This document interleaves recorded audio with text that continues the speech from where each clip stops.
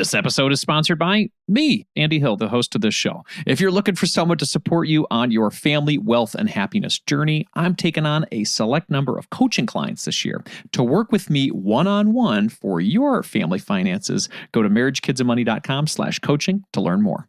And you think, if I'm going to be a rock star, how do I find good people in my corner? Now you've reframed the whole discussion, Andy, in a way where you're going to avoid all those idiots and morons. You're going to ask the right questions, and you're going to hire the best help to be on your team.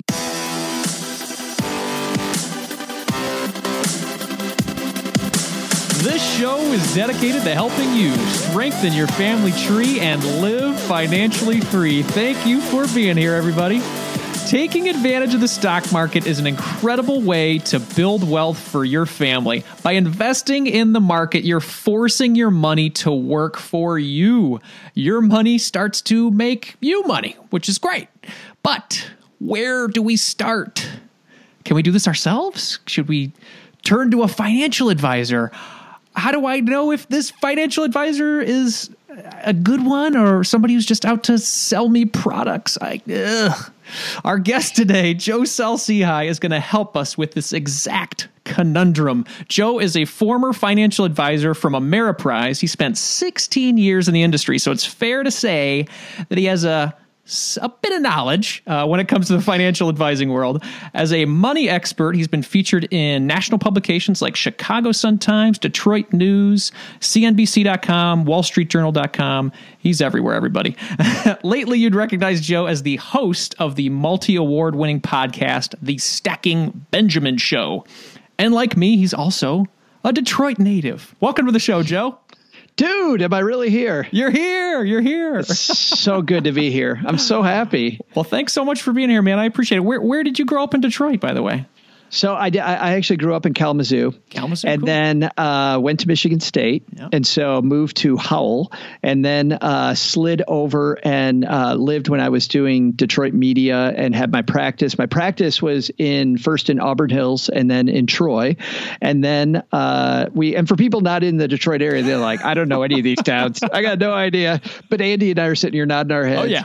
And I still own a house in Beverly Hills. Oh, wow. So, that is a stone's throw from where I live. Yeah, I work in Auburn Hills, and my dad grew up, my dad worked in the automotive industry. I understand your father worked for General Motors too. Is that right? That's right. Yeah. So we got a little similar background going on here. You know, I know you're in Texarkana now, but, Detroit at heart, hopefully. Well, it is funny because people rip on Detroit. Not that this is the Detroit podcast, but people rip on Detroit. Like my brother-in-law, or sometimes people here in Texarkana, like, ooh, Detroit. And you know what? For you and I being from Detroit, like we can rip Detroit a little bit because we love it. We appreciate it. People from other towns do it. We're like, whoa. You don't do that, man. Absolutely. No, we have a sense of pride about Detroit. Absolutely. Well, yeah. Cool. So how did you get your start in financial advising? So I was working in a totally different field. I was working for a water treatment company, and my background is English creative writing, which is why I was working for a water treatment company, because unless I'm going to be the next American novelist, there's nothing going on there. And so I got this call from a finance major friend of mine who'd recently started with this company, IDS. And the quote was, Andy, he said, "We don't normally hire people like you, but I think you'd be really good at this." And it's because I grew up in farm country. I didn't even actually grow up in Kalamazoo. I'm in this little town called Vicksburg, which is south of Kalamazoo. So I grew up in farm country, worked in the cornfields, and I had no idea what an engineer was. I thought an engineer was just the dude that drove the train. But I've learned since then that I have an engineer personality, and I love logistics. I love how things come together. And finance, like Wall Street, the original Wall Street movie was my favorite movie. And so I thought being a financial planner was all about like these tricks that everybody knows that these guys would come on TV. You know, you see these people like Jean Chatzky on TV, and she's always telling you all these cool little things to do with your money. And I thought, oh, that's cool. I want to be that person. So I took him up on it. I got my licenses and started working as a financial advisor. And that's when I found out that for real financial advisors, this is a long time ago, but they were just hawking mutual funds and life insurance. like, and if I sold you a nice loaded fund, which means there's a big fat fee to buy it, and a permanent life insurance policy that makes me a nice commission, maybe some annuities on top of it as the cherry on top, then man, I'm making some money, and my clients hopefully are doing okay too. But hopefully doing okay too was the afterthought, right? Yeah. And the bad news was I was a guy also that in college, I went to the Citadel first, the Military College of South Carolina, then back to Michigan State. We'll fill in Joe's bio as we go. Go. Yeah. When I was at the Citadel, I walk in like my first week, and here I am at a military school. I walk into our student union, Mark Clark Hall, and they have this table there where they're giving away American Express cards. You know, and maybe to get a blanket, I think was the deal. And so I walk in there and I sign up for my free blanket. And of course, I get my American Express card. I don't know crap about money because we never talk about it in our family. And within 90 days, I had that baby taken away. So I had my credit completely destroyed within 90 days, knew nothing about money. And yet I'm working as a financial planner, working my way out of debt. Just, the way they hire people in that industry. I know we'll get into that, I'm sure, later. But so that's how I started. How about that? Well, so you're saying that back in college, you had a little rough time with the finances. So even when you were starting your financial advising career, you were still kind of on a rocky path with the finances, you think?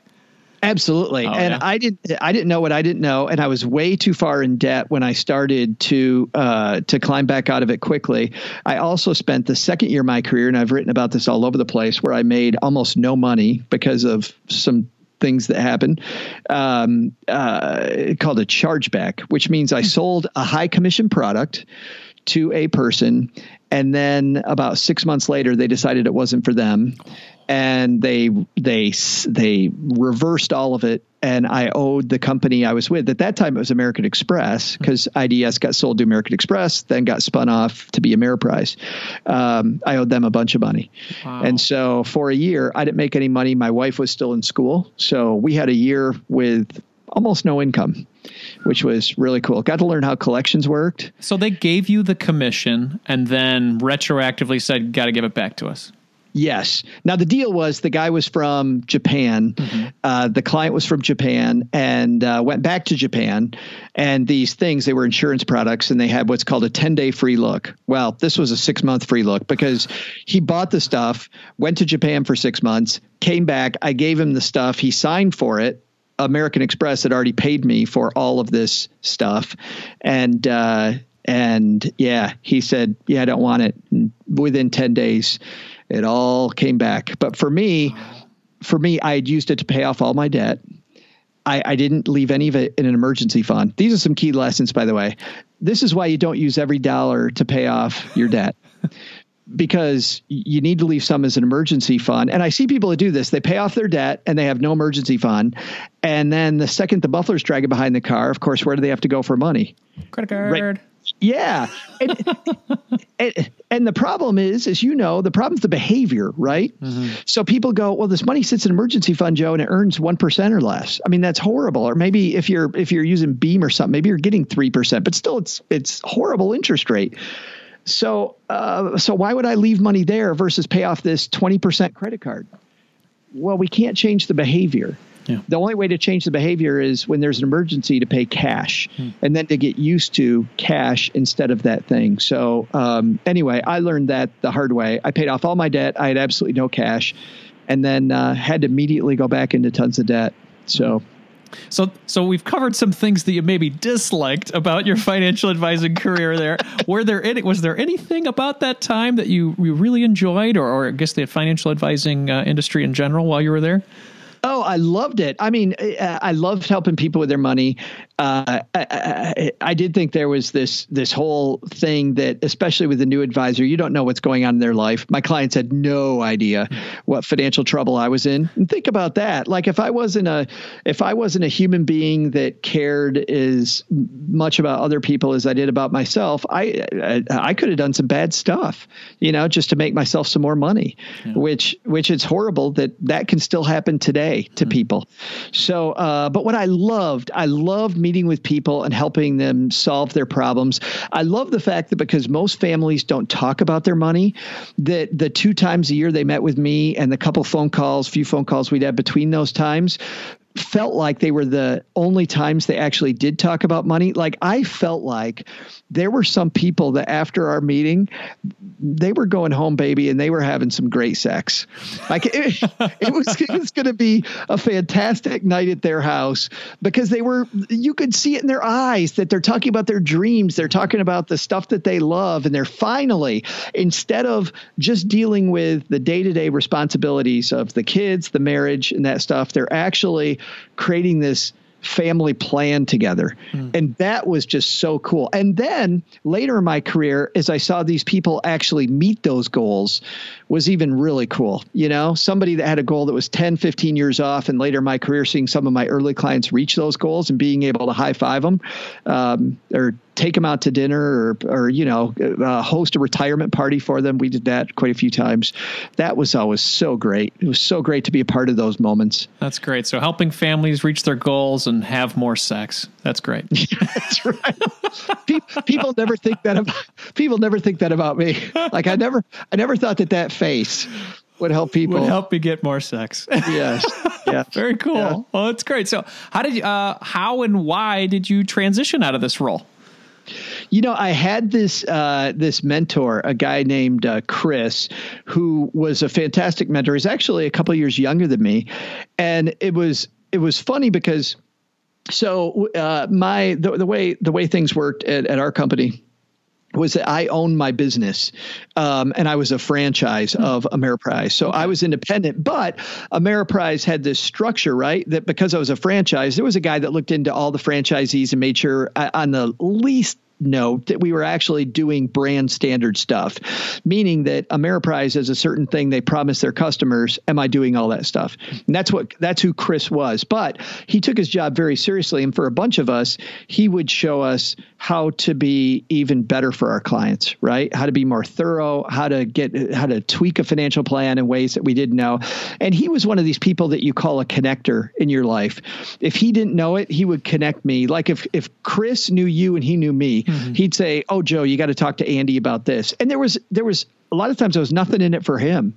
He was just a guy that knew that if he put the two of us in a room and there's nothing in it for him, there ended up being a lot of stuff in it for him. But he did something nobody in the financial services industry ever does. Usually when you leave a company, you leave at midnight with the client files. And then the next morning, it's like that scene from Jerry Maguire for people that have seen that, where you're calling the client and he's calling the client and everybody's trying to get the client. He didn't do that. Yeah, exactly. Right. He said that he was leaving the company, wrote a letter to everybody, said he was leaving. And he said, "Listen, I'm working 14-hour days. I don't know what I'm going to do, but I know this. I know that I only get one chance to live this life. And if I spend it doing something that's close, but not completely it, I feel like it's a life wasted." So I really, before I'm too old, and he was 36 when he made this move. I think he was 36, in that age range. He said, if I make this move now, I've got a lot of time to do all the other things. And he used a phrase in that. He said to climb more mountains. I have other mountains I want to climb. And what's cool about Chris is after he wrote that note, he went and climbed Mount Everest twice. He literally climbed mountains. And for me and a bunch of people like me that were friends with Chris, it really hit us hard. So here I was getting ready to turn 40, and I thought, I like this. I don't love all of it. I've got all these other things I want to do. I've made a nice sum of money. By then, I turned around my financial picture. I turned around my life financially. I'd built this career. I'd done a lot of things in the local media. I was on this Detroit TV station, Channel 7, which is the number one news in Detroit. So I'd done all these cool things. I'm like, you know what? It's time. It's a good time. I got plenty of time to do something else now. So I sold my business and went back to school to become a high school teacher, which for those of you that know teachers, you don't do that for money. You do that because you love it. So I started down that path, and in shorts and a t-shirt. Number one, I was really bored in class. Number two was I was taught, and teachers are going to nod their heads at this, I was taught that you're going to be fighting administration a lot of the time. And so I worried about that. And at the same time, because I'd done all this PR stuff, I had all these PR people saying, hey, can you write the script for me? I'll pay you X amount of money. Can you write my client newsletter, my financial planner friends? Can you write my client newsletter? So by the way, if you ever get a client newsletter that says that your advisor and his family took a trip in Michigan, we call it up north. They took a trip up north to whatever spot, and sitting around the campfire with my kids reminds me of diversification. Like that was written by a guy like me. Totally. It's funny. My financial planner friends are like, I have so much fun with my family in my newsletter that I've never had. In my fake world. Yes. This world. So I started writing that stuff, and then I started doing the math, and I'm still teaching people, but I'm teaching them just about money. And I'm making as much money per hour as a first-year teacher is. And my kids at that time had just started high school. And so I could be there for them to help them get off to school, and then after school and hang out with my kids before they went away, which my kids are now 22. So I was able to do all that. So I then transitioned to do a blog, which later became the Stacking Benjamin Show. Excellent. Well, I love the show, and you've been awarded multiple times. So you guys are doing incredible work there, and we'll have to put we'll put a link in the show notes for everybody to check that out. As you've made this transition from financial advising to what it sounds like, Joe, is becoming a teacher, right? Yes, you said you were a physical teacher, but you really wanted to keep teaching and helping people. So if we could do that today, take the knowledge that you've gained from being in the financial advising industry and continue to teach folks about the ins and outs of maybe working with a financial advisor, I think that would hit on the heart of what you've been trying to do with your career as of late. Is that cool with you? No, that'd be great, because nobody ever gets to see the other side, right? Absolutely. You go in to meet with a financial advisor, you're worried, you've got no idea how you fit in. The most often asked question was from people, where do I fit? Mm-hmm. And then people wonder, should I get one? Should I not get one? You know? Yeah. And obviously the advisor is usually going to say, no, you should get one. Right? So I'm happy to do that. Cool. Excellent. Well, we're going to dive into that a little bit today. So there is a bit of sort of mistrust in the industry. I was reading this poll in USA Today that said 65% of respondents say that they mistrust the financial services industry to some degree. And in fact, only 2% of respondents claim to trust financial advisors a lot, while 15% say they trust them a little. And this is obviously not good for financial advisors and the clients they serve. Why do you think that's the case as of late, where this mistrust is taking place? So it's funny. A lot of people single out financial advisors, but I'm going to draw a correlation that I'm going to stick to throughout, which is I want an advisor who's like either my coach or is my, let's say they're my agent. I love the show Entourage. I don't know if anybody listening's watched Entourage, but I love this guy, Ari, who's the agent for the main character in there. And if you think about your goal is to be a rock star, if I've got this agent whose job it is to make sure that I avoid pitfalls and I get the right opportunities, I think that's what a good financial advisor does. But anybody can call themselves an agent. Anybody can call themselves a financial advisor. And that's where the problem comes from, is that you have these people that call themselves financial advisors that are really product salespeople, like I was in the beginning. And they're looking out for your interest as much as they're looking out for the other person's interest. And I think the way to get away from those people isn't to just say, I distrust the whole industry, so I'm not going to do it. So I'm not going to have an advisor. Think about this.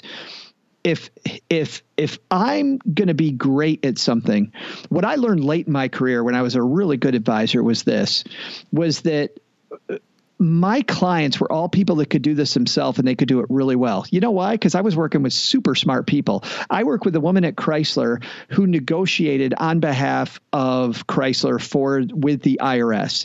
So she clearly knew money. She clearly knew tax code. She had me as her advisor. Why? Because she needed a smart person in her corner so she could do what she did all day to bring home money. and make sure that the money went in the place that it was supposed to go. She also, there was another guy that I work with who was the head of the minivan platform. Chrysler's known for their minivans. I worked with the head of that department. I worked with people at Microsoft that were responsible for many of the platforms that you see at Microsoft. These people were not stupid. So it isn't idiots who hire financial advisors. It's idiots who hire bad financial advisors. And so rather than mistrust the entire industry, I think if you think about yourself as a rock star and you think, if I'm going to be a rock star, how do I find good people in my corner? Now you've reframed the whole discussion, Andy, in a way where you're going to avoid all those idiots and morons. You're going to ask the right questions and you're going to hire the best help to be on your team. I love it. And I've heard you use this term in the past. I've heard the term a lot. Let's define it for folks. What is a fiduciary and why is that important for people to know about? A fiduciary is probably the number one question you should ask. And I hate that term because it's so oblique, right? I mean, I'm with you. Like, what the hell is this?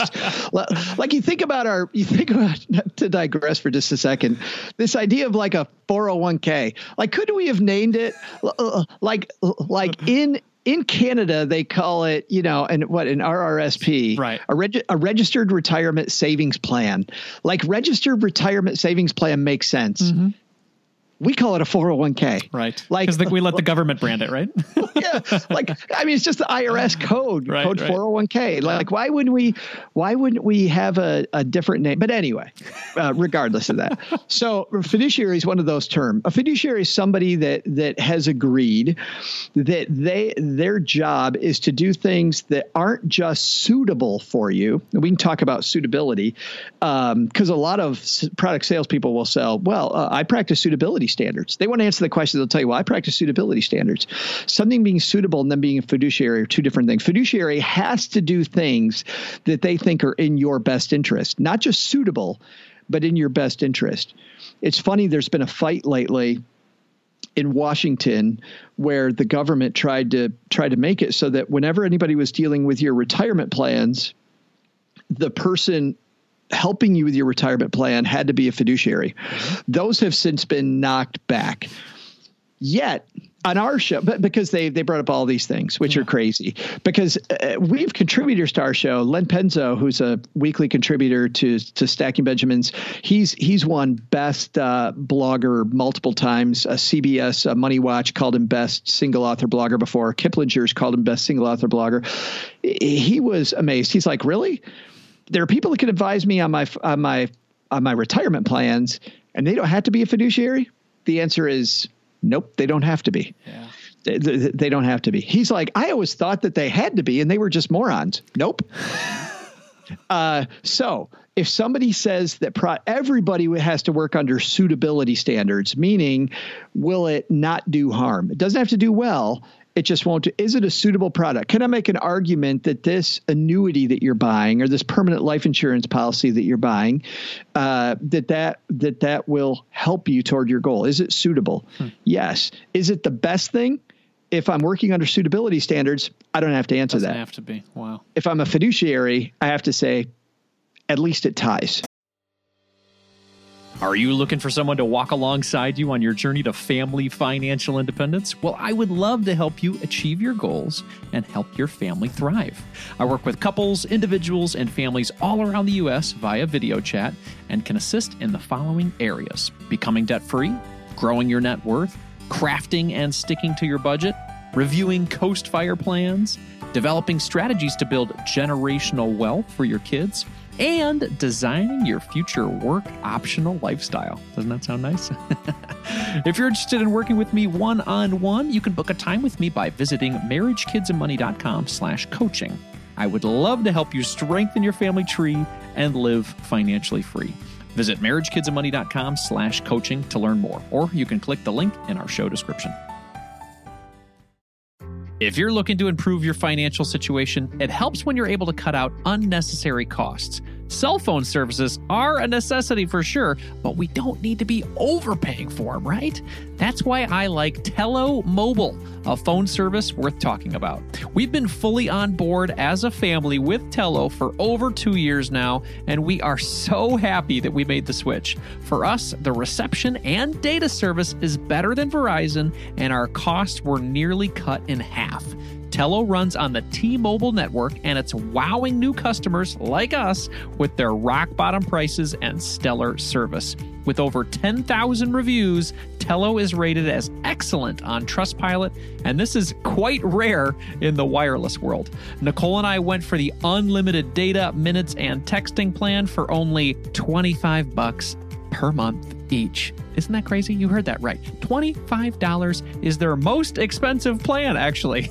And Tello is running a special offer for MKM listeners right now. Check out Tello today at marriagekidsandmoney.com/Tello. That's marriagekidsandmoney.com/Tello, and use the code MKM20 to get 20% off on your first month of service for any Tello plan above that $10 per month mark. Again, use MKM20 to get 20% off at marriagekidsandmoney.com/Tello, and you'll be supporting this show.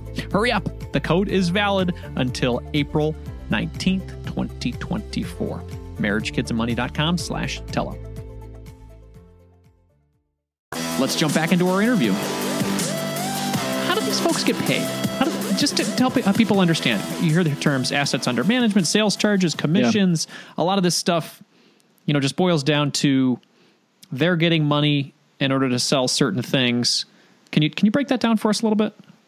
You always want to know how somebody gets paid, number one, because think about this. If I walk onto a car lot, it is a Chevy car lot, the guy's not going to talk about how great the key is. He's going to talk about just Chevys. So if I know how the person gets paid, even if they're a super nice person, they have to make money, right? Early in my career, I sold that product. It went negatively. I had to then go back and sell more product. Yep. Right. Yeah. So there's some sweating going on there at that point in Joe's life.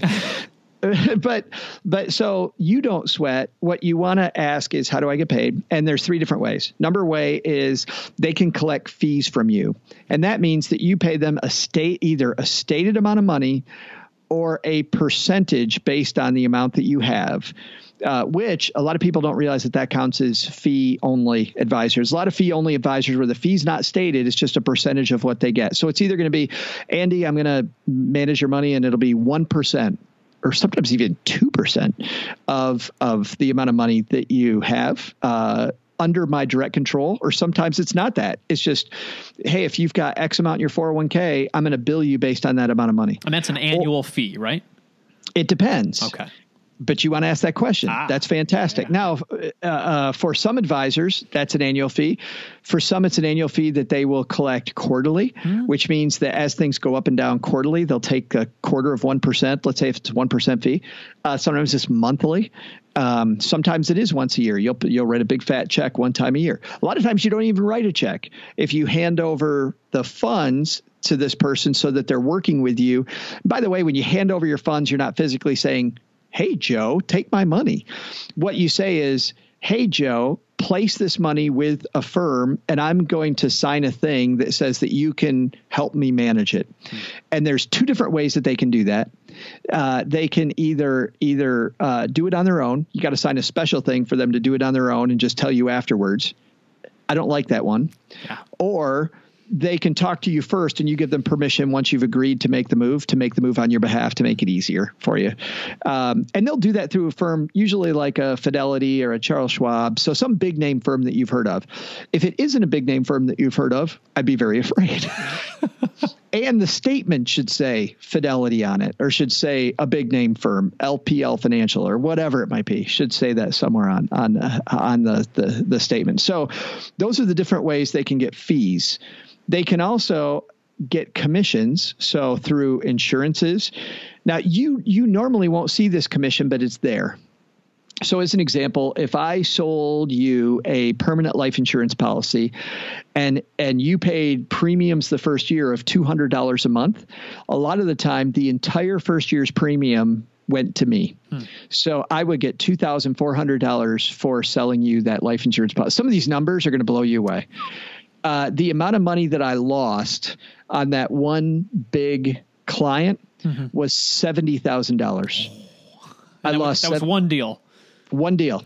And it was because he was a really rich guy, and it was all annuities and life insurance. Now, in my defense, you got people yelling, this guy's an idiot trying to sell annuities and life insurance. This guy had annuities that were absolutely crap already.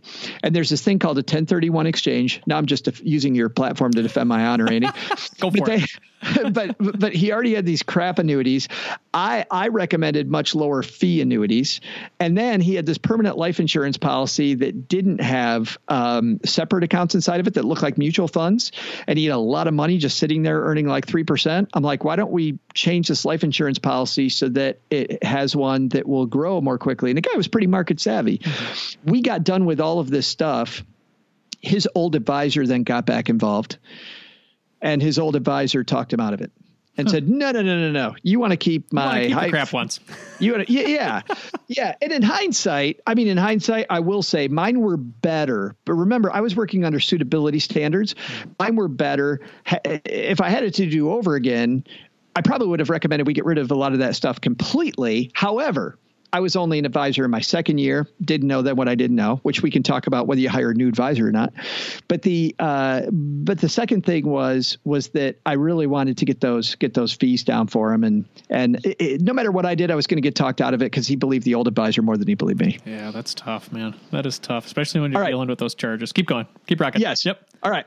So that's the second way is commission. So commissions on insurances, you won't see them, but you should ask, do you get a commission on this as you're signing up for your blood test and stuff? By the way, if you get mutual funds with a free blood test, there's some insurance involved. And I heard people do that before. Because they're about to sell you insurance? Is that why? Well, they're like, so this insurance policy has mutual funds inside of it. So you should think of this. I've heard this happen.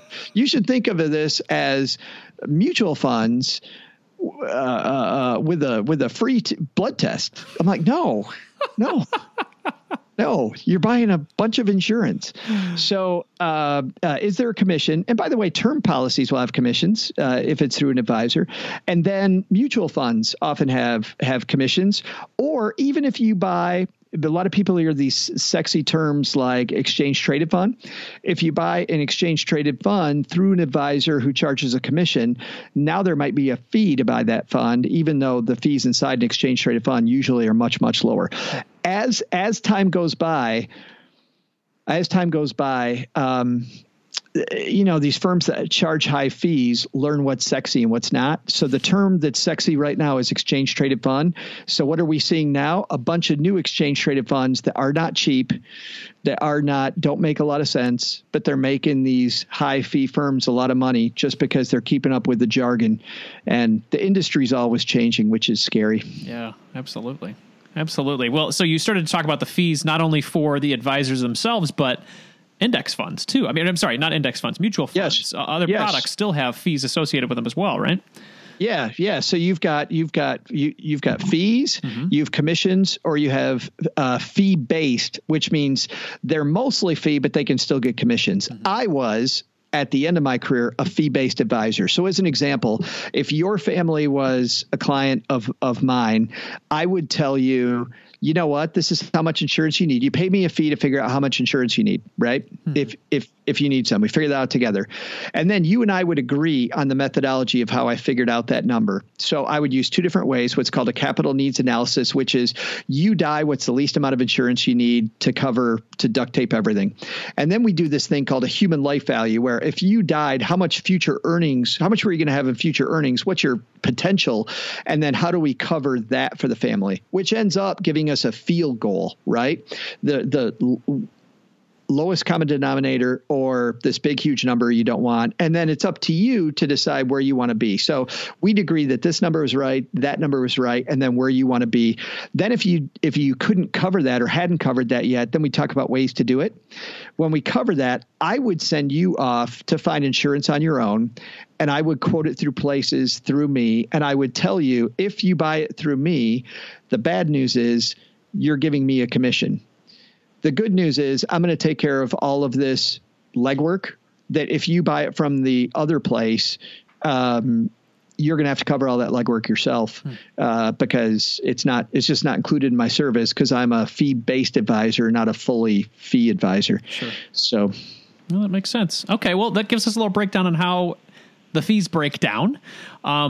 And we started to talk a little bit about, some of these sexy terms that are coming out, ETFs and index funds, and target date funds, as people, we see this surge of popularity and things that sort of make things a little bit more simple with index funds and target date funds.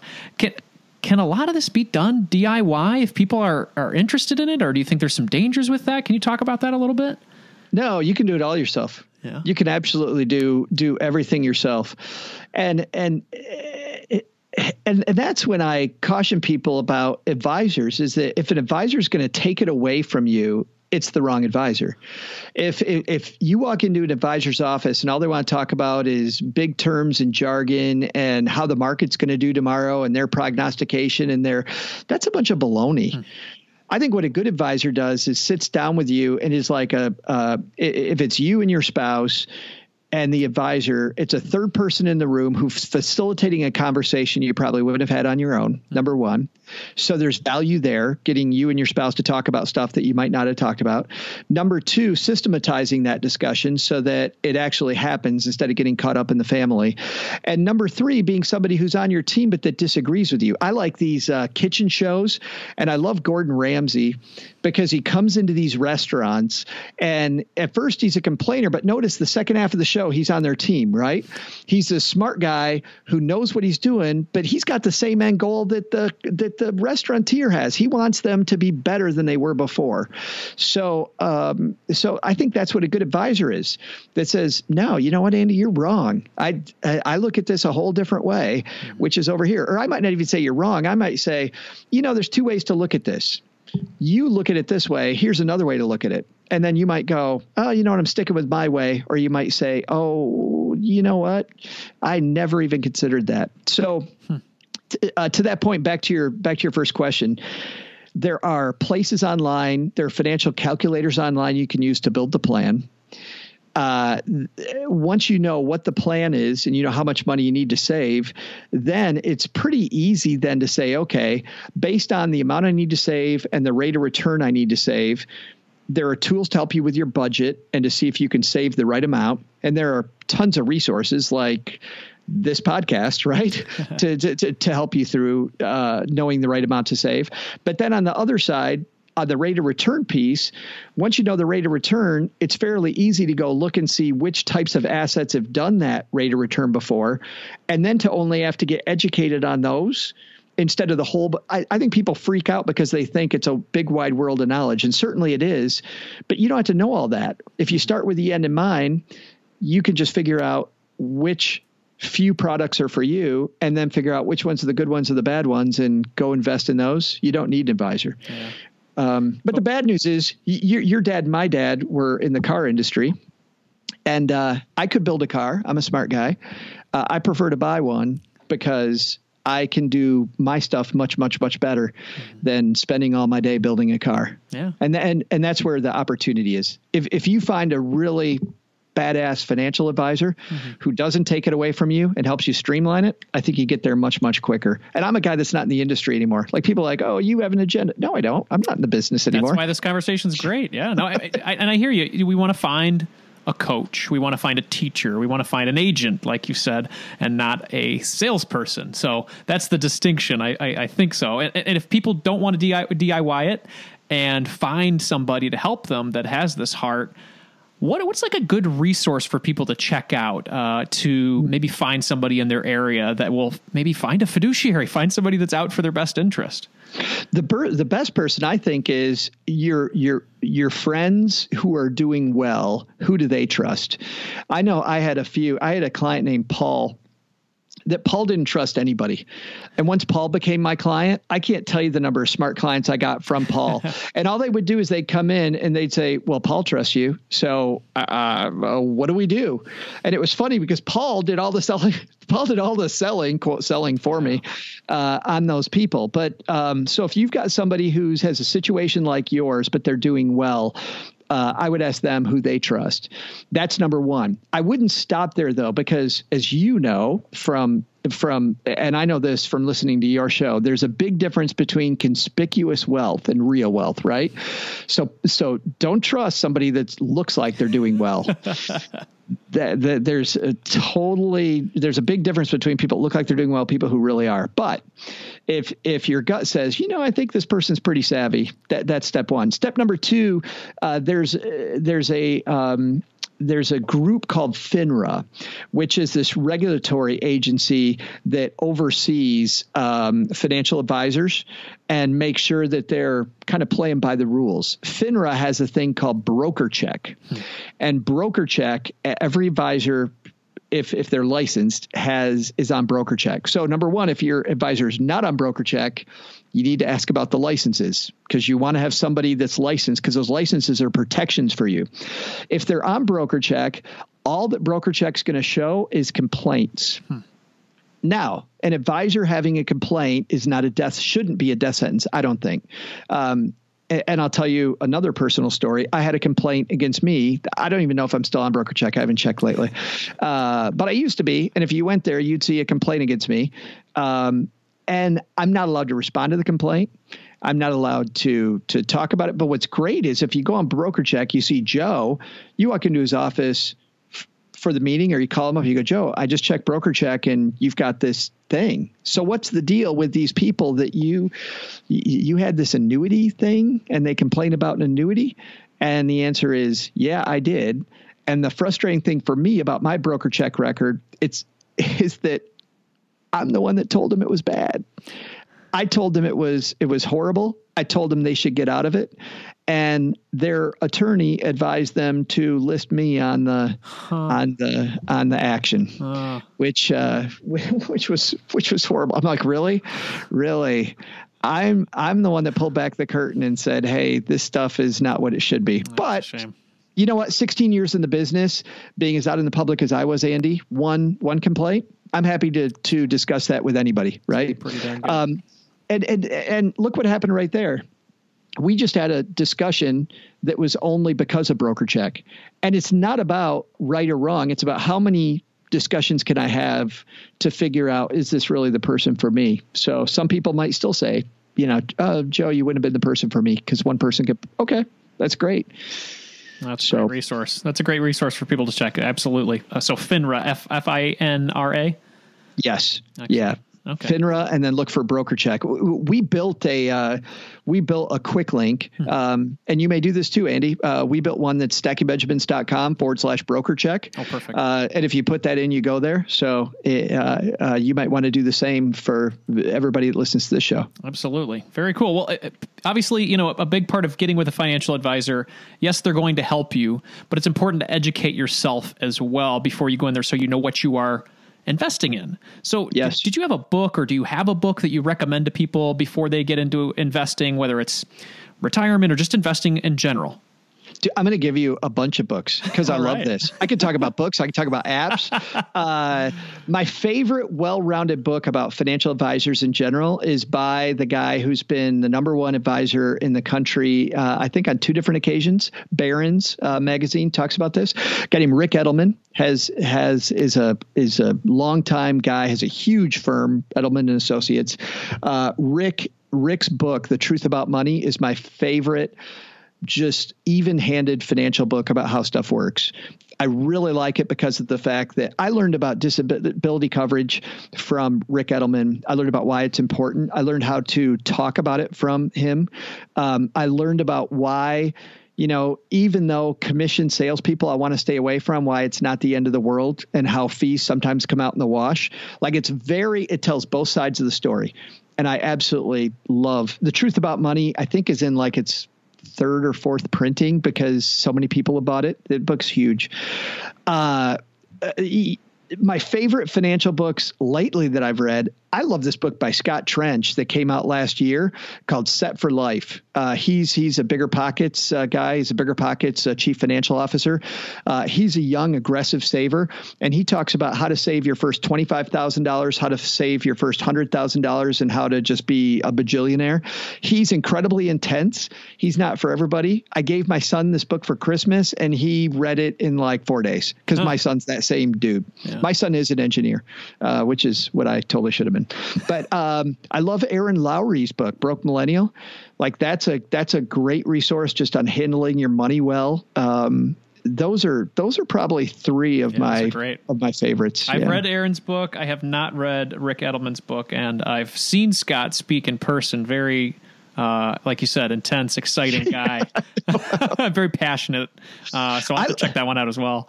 I love to play board games here in my mom's basement where we do our show. And I can just imagine playing a board game with Scott Trench. Like he's the dude that would flip the board, right? He would totally flip the board if he was. And Scott, if you're listening, I love you, man. But you would flip the board. We'll have to send him that way. Right. Well, cool, Joe. Well, thanks so much for taking the time to spend with us today. Where is the best place for people to follow you and the best place for people to check out the award-winning Stacking Benjamin show? Oh, it's, believe it or not, it's called stackingbenjamins.com. And you can check out the show. I know it is weird. 3 days a week, Monday, Wednesday, Friday. We're, as you know, Andy, from being on your show, we have great people like Andy on. Our show is where here you teach people such great stuff. Our goal is to never teach anybody anything ever. Our show is based on the science of play. It is completely meant to be financial surround sound, not meant to teach. My goal is to introduce you to cool people like Andy. And then if you want to know more, then go find Andy. So Monday, Wednesday, Friday, the Stacking Benjamin show. I'm on Twitter as Average Joe Money. And we have a Facebook page, which you can find just by putting in Stacking Benjamins. If it says Stacking Benjamins, it says that you find it in Wealthyville. That's totally us. Is that next to Texarkana? Where you are? Yes. Yeah. Wealthyville, right next door. No, it's specifically inside Mom's basement. It's over there. There we go. Right. Okay, cool. Separate address. Nice. Right. All right, Joe. Well, thanks so much for being with us today. Appreciate it, man. Thanks a ton, Andy. This was great. I thought Joe said it best when he used that car building analogy. I could build a car, but do I really want to spend my time doing that? The same goes with investing for your retirement. Are you going to spend the time to dive into your retirement needs? If not, it's probably not a bad idea to get with an advisor. But let's make sure we do some of the things that Joe talked about on the show today. Number one, seek out a fiduciary. This is somebody who's going to work on your behalf. Not only are they going to work on your behalf, they have a legal duty to act in your best interest. If you're going to go down the path of working with a financial advisor, I would highly recommend getting with a fiduciary, as Joe said. Number two, truly understand the fees associated with their service. If you do not understand what you're getting into, it's kind of like buying anything. If you were to go out to the store and not really understand the price for the product that you're paying for, why would you buy the product? It's the same thing for working with an advisor. Make sure you understand what assets under management means. Make sure you understand what the commission structure is so that you know what you're paying, because I'm saying from personal experience, I went into it blind, man. I went in and I met with a financial advisor, and it was recommended that I do this, recommended that I work with this person, but I didn't understand how they were getting paid, and I paid for it, man. Not only with subpar advice, but I paid for it with the fees. So go into it, eyes wide open, and ask those questions. It's okay to ask. After you've met with this person or meet with this person, say, hey, what is this going to cost me? How are you getting paid? I need to understand how this is going to affect me in the long term. Because the higher the fees, the harder it is to make a decent return. And then number three, use that service that Joe talked about, FINRA Broker Check. If you've got somebody that you're interested in, go on that website and see if there's any history of complaints or just background on their education information. It's a great resource, FINRA Broker Check. So I'll put that one in the show notes. So find a fiduciary, understand those fees, and utilize a service like FINRA BrokerCheck to get the background. If you think you want to go it alone, that's okay too. Educate yourself and keep it simple, though. For the education side of things, read some investing books. Joe mentioned some great ones in the show. I'll put those in the show notes. Listen to podcasts like Joe's, or, simply just talk to people who are doing well. And Joe and I joked about this a little bit. There's the appearance of doing well, the flashy cars and the flashy watches and things like that. And the people who are actually building their wealth, building their net worth, and making a difference. So you got to obviously balance that difference. You can also get into communities with other like-minded families who are trying to win for their money. Those can be found on, Facebook, or just, personally in your community outside of social media. On the simplifying the side of things, educating yourself is one thing, and then keeping it simple is another. Keep those fees low. Diversify your assets and automate your contributions. Those 3 simple things can be a great way to build wealth. I'm going to say them again. Keep your fees low, diversify your assets, and automate your contributions. That is an excellent place to start if you are going to be going it alone and keeping it simple. Whether you decide to work with an advisor or take the planning on yourself, make sure you educate yourself. Investing in something you don't understand or the fees associated with it only leads to trouble. Now it's time to announce the Money Master of the Week. Nick from St. Louis, Missouri called in to share an incredibly heartwarming story. Take it away, Nick. Hey, Andy. This is Nick. My family and I live in St. Louis, Missouri, and I've been listening to your show for just about a year now. You and I have a very similar family dynamic. We have a 3.5-year-old son and a nearly 6-year-old daughter, and our daughter is a Zoe as well. I'm really calling to say thank you to you, and more importantly, thank you to your daughter Zoe for posting your video about charity water. After viewing the video, I showed it to my daughter Zoe, and without any prompts, she immediately went to her piggy bank, grabbed it, and emptied out every penny, and all of her money totaled $4.13. My wife and I told her that we would match every penny that she gave, and in the future, if she wanted to give to charity, we would do the same thing. After emptying her piggy bank, she immediately went to her library of books that she has in her room and grabbed about 20 books and told us that she wanted to give those books to kids that didn't have any. I'm really proud of her for realizing that there are kids in this world that don't have everything she does. So thank you so much, Andy, for getting our family financially fit. You're doing a great job. This message made my day when it came in. Seriously, guys, I was having an incredibly rough week at work. We were having some long days. We were working on a really big proposal. I did not have a lot of family time, and Nick's message came in and it really lifted my spirits. I absolutely love that Nick is working with his daughter Zoe to build up his family's practice of giving. He's taking time to have special moments with his family where they can experience the true joy of giving together as a family, as a unit. Super cool. I came across charity water from an interview I heard on one of my favorite podcasts, Afford Anything with Paula Pant. The story of the founder, Scott Harrison, was incredibly moving for me. His mission to bring clean water to the world and ensure that 100% of the donations go to that mission is something that I could definitely get behind. I will place the link in the show notes for Paula's interview with him because it was a great one, really revealing on who this man is and his passion towards this topic. Now, the video that Nick mentioned specifically was a video with a 6-year-old girl named Nora, and I'll again share that one in the show notes. But here's the audio so you can get an understanding of where we're coming from with this story. Dear Charity Water, I saw your video on my dad's iPhone. I decided to give some of my money I have earned to give clean water to people who need clean water. I do not want people to die because of water. Love, Nora Shauna Jackson, age 6, first grade. Nora doesn't see differences in people, and from a very early age, she's been very social and wants to be in on the action. Nora's full of life and full of love. She wants to help people and animals, and she also wants to live life to the fullest.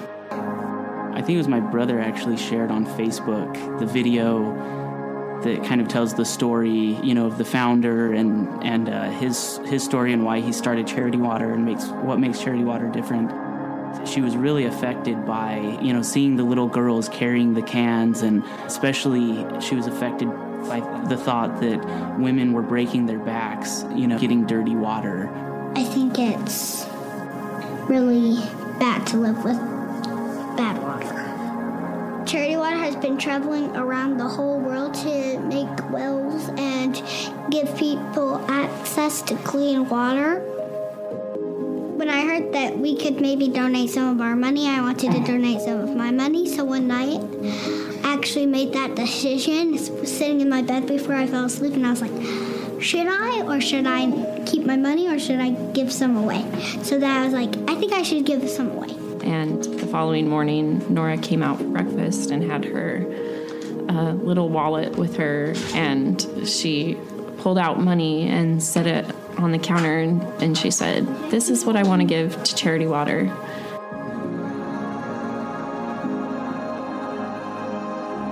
If everybody gave $8.15, there would probably be more than 1,000 wells in India, Ethiopia.